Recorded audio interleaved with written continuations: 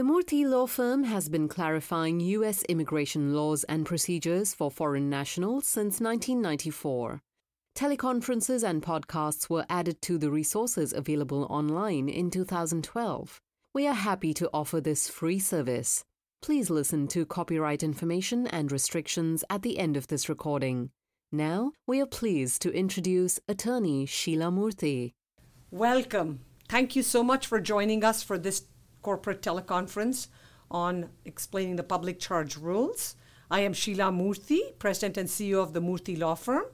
I am honored to introduce to each of you my esteemed colleagues from the Murthy Law Firm, Joe Ljanovich, a member, and Jessica Beaver, also a member, who've been with the firm each for over 10 years, approximately 10 years each, and have a wealth of knowledge on various aspects of immigration law. So today we're going to be describing the public charge rule that recently went into effect on February the 24th of 2020. We hope to discuss the implications that this rule may have on your employees in the non-immigrant and immigrant context, both here in the United States and abroad at U.S. consular posts across the globe. So, of course, most of you have some idea of what is public charge, what it means, and what the impact is. But basically, from a legal perspective, public charge is a ground of inadmissibility under the Immigration and Nationality Act, Section 212, little a, little 4. Basically, it means that the government can prevent a person from either entering the U.S. as a non-immigrant or entering and becoming admitted as a permanent resident if the person is likely to become a public charge, meaning that they are going to become primarily dependent on the government for subsistence.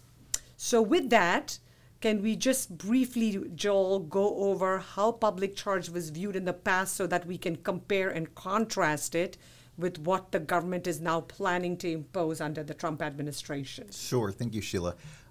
Prior to 1996, the rules for public charges have been on the books for many, many years. But prior to 1996, there wasn't any real formal guidance.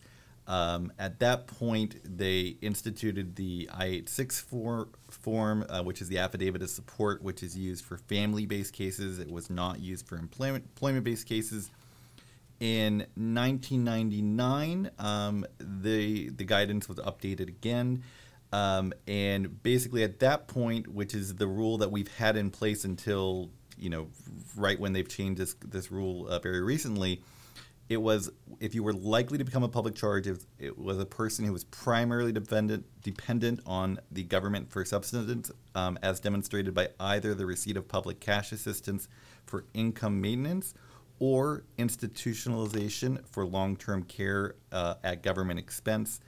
And for some of the types of benefits that could make you subject to public charge findings included supplemental security income, temporary assistance for needy families, some Medicaid programs, some state general assistance programs. This was a totality of the circumstances test, and there was really no additional interpretation beyond that. And ultimately, what we found, especially for employment-based cases, is that this was primarily a non-issue. It would be very unusual that you would have an employment-based case where you would run into problems with public charge issues. Okay, thank you, Joel. Obviously, that has completely changed, effective from February 24th of 2020. So, Jessica, will you go over the rules and explain how this could impact employers for their employees who may be entering on H-1B or H-4s or green card holders, etc.? Sure. So with this new public charge rule that Sheila has just mentioned going into effect February 24th, it's not retroactive. It only applies to applications filed on or after February 24th, 2020. It looks at the prospective use that someone is going to use these public benefits, but it also can look at the receipt of past benefits. They're really looking at the applicants for admission or applicants for adjustment of status.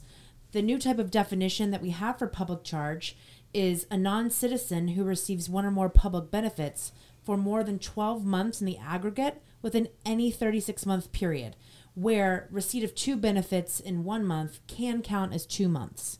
So like I said, it's prospective in nature, i.e.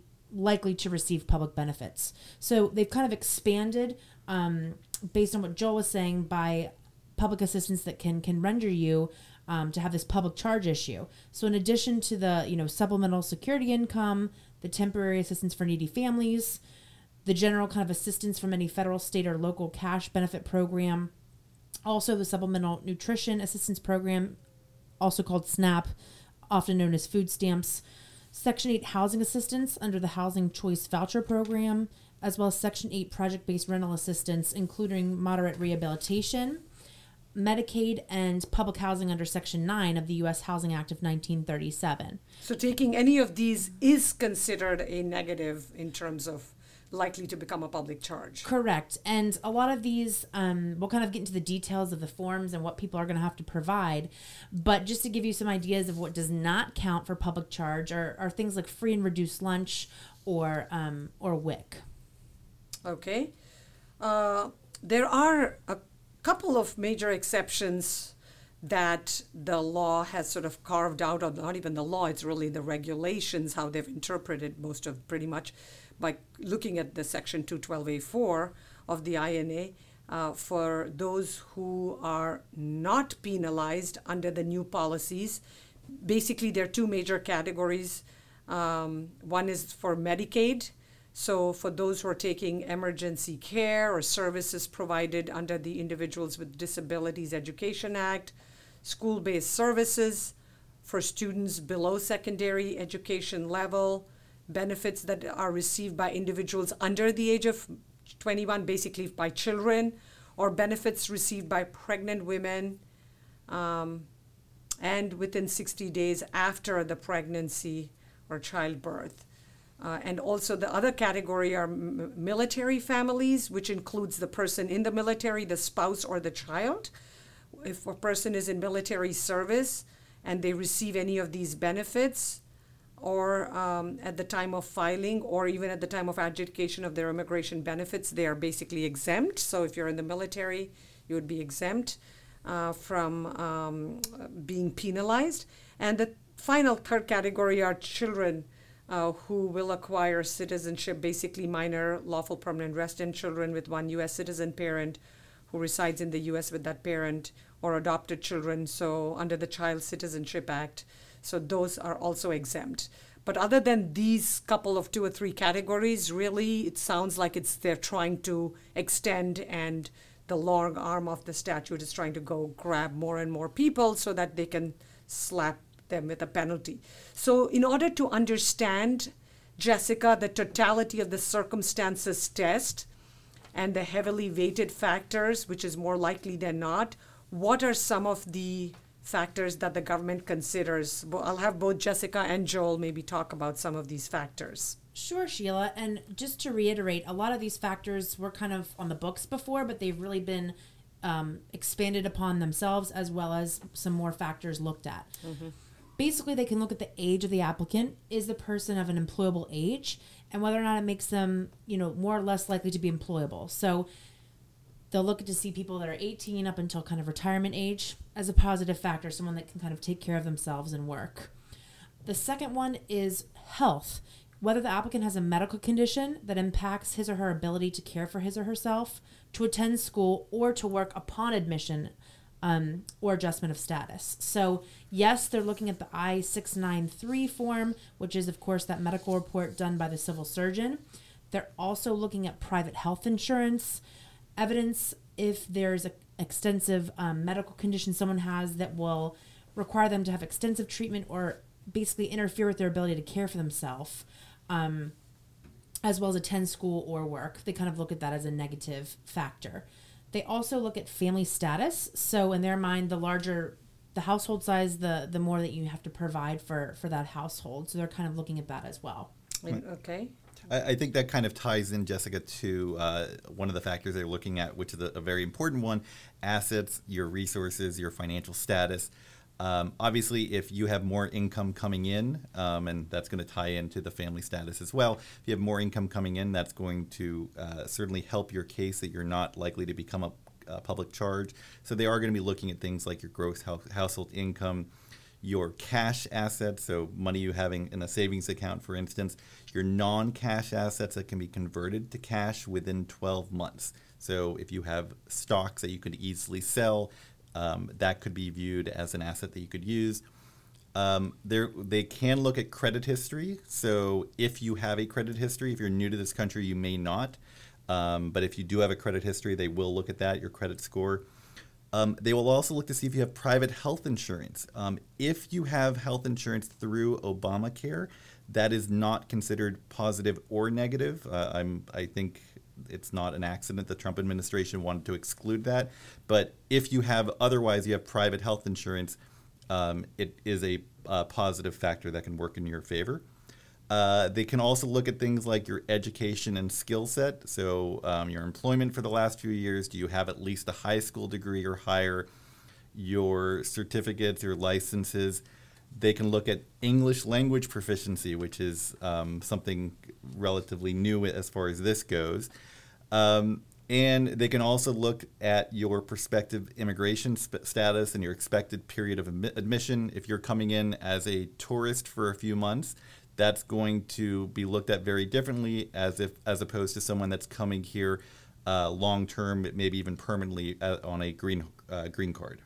That makes perfect sense, which is why when we were discussing the panel, it seemed to make so much less sense to have this onerous form and this onerous exercise to have to go through completing all of this information and checklists and documents and looking at underlying documents for employment-based cases, primarily H-1s and green cards, which is why I guess the law never had this requirement previously, because it was not relevant for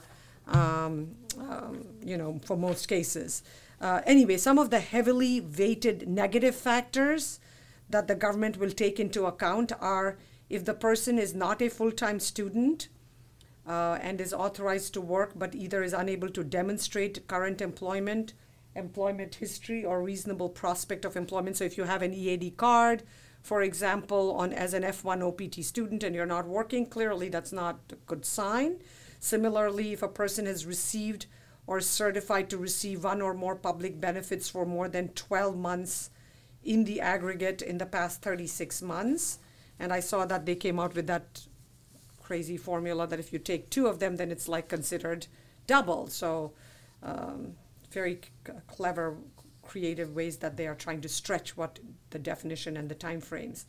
Also, a person who has been diagnosed, like a little bit, but Jessica already touched upon, if you've been diagnosed with a medical condition that is likely to require extensive medical treatment or interfere with your ability to take care of yourself, and you don't have insurance or the prospect of insurance, big negative factor. And if a person was previously found either inadmissible or deportable on public charge grounds, either by an immigration judge or by the Board of Immigration Appeals. So those are all the heavily negative factors. Now let's look at the heavily positive factors.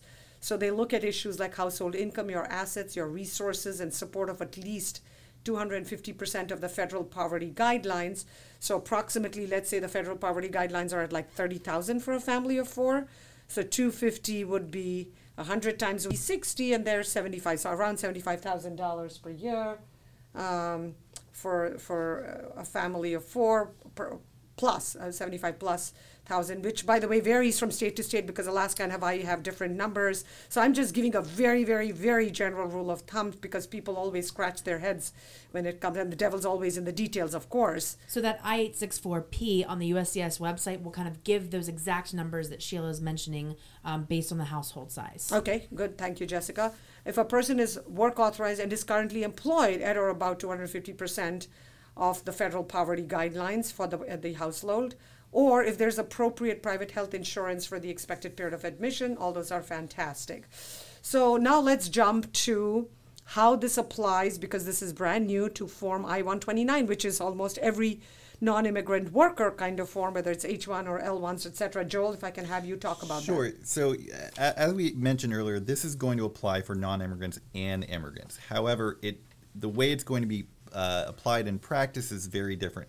For non-immigrants, where you're filing the Form I-129, it's a much more of a binary issue where they're going to ask, has the person received any benefits since the last time they filed an extension. It's for extensions for change of status. Has the person received any of these benefits?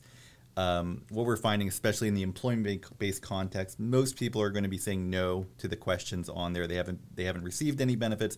They haven't been certified to receive any benefits, and it's relatively straightforward.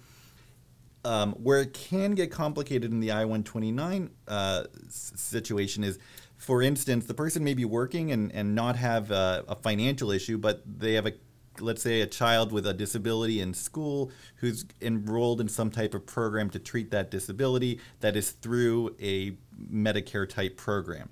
Now, I will tell you, a lot of the times they will be exempt, and this will not count against them from a public charge, but you're going to have to figure that out. You're going to have to go through and answer these questions appropriately. So it can get complicated in those situations, and in those cases, you're probably going to need to consult with one of the attorneys here. We can certainly walk you through that. But again, where otherwise they haven't used any of these types of benefits from the I-129 perspective, it's really just a matter of checking a few boxes. And one of the things that was different from the proposed rule to the final rule is that they are asking just if the beneficiary has received, so not necessarily that their dependents have received. So it's really important to kind of see, who has taken it in the family and exactly how to answer the question. Great. So next, let's go to the Form I-944, which is the Declaration of Self-Sufficiency for every adjustment applicant. Correct. To be provided. That needs to do it with the I-485. Exactly. So the Form I-944 is not required with the Form I-129 that Joel was just talking about. However, it is required for most I-485 applications. Of course, there are exceptions to this rule for people such as refugees, asylees, Afghan and Iraqi special visa interpreters, as well as some other categories like U visa, T visa, and most self-petitioners under the Violence Against Women Act. These categories are clearly listed out, not only in the instructions for the 944, but also on the I-485 form itself. It will ask you if you're exempt from including this with the application, so it's very clear as to who has to include it. The surprising thing, though, I guess it really is interesting. One would think that it should be if only, for example, one person in the family has an H-1B or whatever, you would expect only the principal H-1B holder to have to file it, but that's not my understanding. Correct. For this, because the government sees it as each individual is trying to adjust status, they do require one per person. So even if your child is 3 years old and is filing the I-485 application, they're filing a Form I-944. As always, you, the parent, can sign for any child under 14, and any child under 21 can use the parent's information. So and it's the equivalent of the I-539. So in my previous example, the child is going to be still revealing the information on the 539 stage. So here they're getting it on the green card stage for everyone. So all children under 21 can use their parents' information, and IRS transcripts can be used for the main person and household members. Exactly. Okay. Exactly. So to try to define what is a household member, it is the principal applicant. If it's you, then it's you. It's the spouse, if the spouse, husband or wife, is physically residing with you. Children under the age of 21 and who are unmarried and physically residing with the principal applicant, and other children under 21 who are unmarried and not physically residing, but for whom you provide or are required to provide at least 50% of their financial support. So, for example, if your child went off to college and they don't happen to be actually living in your household, but you're supporting them, that would be a great example of that. I would think that with the tuition fees, it's way more than 50%. And any other individuals, including a spouse who's not residing. So if your spouse is, let's say, abroad, dealing with a family situation for several months, but you have to provide that spouse or are required to provide at least 50% financial support, or you have listed that person as a dependent on the tax return, then that's considered a household member. What about assets and liabilities, Joel? So from the assets perspective, the biggest asset a lot of people are going to own is going to be their home. You're going to have to show the appraisal value. And you're also going to, as part of the liabilities, show any kind of loan or lien that you have against that house. Things like your car, and as I mentioned before, you have to show that the asset can be converted to cash reasonably within 12 months. So you can show a car as an asset. only if you have more than one car. You can show your checking and savings bank accounts, annuities, stocks, bonds, retirement accounts, net cash value of any real estate holdings you have beyond your house. And as far as the liabilities go, you're going to have things like your mortgage, as I mentioned, car loan, credit card debt, any kind of education loans, which can be a big one, tax debt, liens, and personal loans that you're going to show. How much time is it going to take the government to look at? That sounds crazy to look at every credit card debt, 5, 10 credit cards, you have to add the money all together. I mean, it just sounds like craziness. I mean, this is such a waste of time, effort, energy, money. And it's really important for all of our clients to, think about these assets and liabilities are not just U.S. assets. They can also be foreign assets. So some people will have pension accounts or land abroad or bank accounts abroad, so they can kind of use all of that in that report as well. And like Joe was mentioning, not just are you listing these assets and liabilities in the form, you're also providing a credit report within the past 12 months. And so even if you haven't been to the United States and it's your first entry and you don't have a social security number, you can still get a credit report that says there is no report. You're also showing if you've ever filed for bankruptcy. But like Joel was mentioning earlier, things like health insurance, showing that you have that type of coverage. If you've ever applied for, received, been certified to receive, been disenrolled, basically if you've ever applied for a public benefit and gotten anything from that, they want to know. But like Sheila had mentioned previously, there are exceptions for those that have served in our armed forces, as well as certain types of exceptions to when you take Medicaid. On the I-944 form itself, it also says if you don't have an I-140 approved in your name, then you're also listing out your degrees received and getting an education evaluation to go with your application, as well as asking about your English language proficiency. And the government does want to know, have you ever used a fee waiver for certain immigration benefits? Are you telling me that for the spouses who have never worked and can't even work or couldn't work till they get the H-4 EAD, have to spend hundreds of thousands of dollars to obtain a credentials evaluations to submit with the 944 form now? According to the instructions, yes. And it's very hard because the instructions basically say required evidence is anything that's been listed. So we're kind of preparing it and we'll kind of see how the government So we won't treats everything. have to decide whether we want to, because clients may say, I don't want to spend thousands of dollars. Let's see if we get an RFE for it or not, especially in the beginning as the government themselves are trying to figure out how to make this work.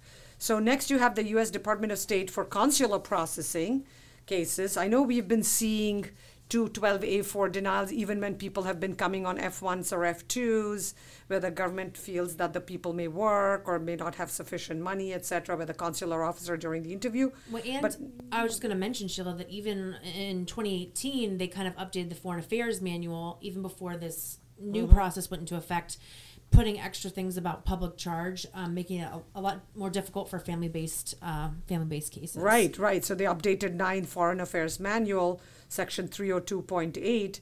Then now we have the DS 5540, and with instructions, detailed instructions. So this is the Department of State form, like the way you fill out the online DS, 160 and 260. Now you fill out the DS 5540 with instructions similar to what the USCIS is asking for. It's an expedited form.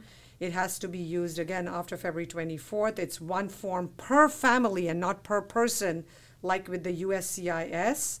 And they are going to ask for certain documentation, like evidence of health insurance or IRS transcripts, only if they actually ask it or require it from you. And the same factors and totality of circumstances, as we have explained before, will apply, negative and positive factors. What about for employment-based cases? Can they use the expected income from the labor certification, Jess? Yes. So there is a question on the DS 5540 that basically asks, if you're employed or basically if you're going to be employed once entering the U.S., what is the expected salary that you will get? So for a lot of employment-based cases, employers should really try to provide a letter for those going through consular processing indicating not only the rate of pay, but it also will be helpful to say if they're going to get health benefits and when they would become effective. That evidence should kind of help with that employment-based type case. Like Sheila was mentioning, the only real things required on the DS 5540 in terms of evidence are basically health insurance and tax information. However, the form asks for a lot of information. So you'll still be gathering up all these documents. You just won't have to necessarily submit them. But let's say that you were trying to submit bank deposits, you would, as they suggest in the Foreign Affairs Manual, get a letter from a senior officer of the bank showing the date the account was opened, the number of deposits and withdrawals during the past 12 months, and basically how the currency could be transferred to the U.S. This is pretty much a tactic so that people don't transfer money, for example, into a friend or family's bank account that just was created. They want to kind of see these assets that have been around for at least 12 months. Oh, wow. Okay. And what about for non-immigrants, Joel? So for non-immigrants at the Department of State, when they're applying for a visa, it should be a bit easier. They're not automatically, one of the pieces of good news, they're not automatically going to be required to fill out the DS-5540. Basically, they can go in if the consular officer is satisfied that they are not likely to become a public charge, fine. If they're not convinced, they can request or make the applicant fill out the form, or they could just ask the questions from the form orally to the applicant. Some other things to keep in mind: the rules for 212A4 are still going to apply, so you still have that issue. Most, especially with students applying where they don't have a lot of assets, that can be an issue. So the standard rules still apply. It's just that they have this added factor, this updated, revised version of the public charge. And I should mention, the general rules for public charge still apply equally to non-immigrants as they do to immigrants. The difference is the depth that they're going to go into it and the requirements they're going to, as far as submissions go, at the consulate. And I was going to say, a real positive factor is that even in the Foreign Affairs Manual, it clearly says, the consular officer's determination that an applicant does qualify for a non-immigrant visa should be sufficient. So it really gives the officer a lot of discretion in terms of whether to even... That could be good news or bad, depending on the officer. One is that, exactly, depends on the officer. And the other thing is some of these were actually introduced prior to all of these court cases in the Supreme Court upholding the whole public charge rule. So the question is whether they will come back and even try to tighten it more, because I think they were trying to take the middle ground before. So we don't know how this all will sort of pan out, which is sort of part of how we want to try to conclude it, because we try to do most of these discussions within 30 minutes or so, because we're mindful of your time. So obviously, as the government has, tries to enact details about the public charge rules that affect you as employers for your employees who are coming in, either as permanent residents or on non-immigrant visas, as well as those who are extending their non-immigrant visa in the U.S. It's important to understand and appreciate the nuances. It's very complicated. It's very lengthy. It's way more work than I think the government realized, unless it's another gimmick for them to increase and raise fees, which they've been doing over the past couple of years.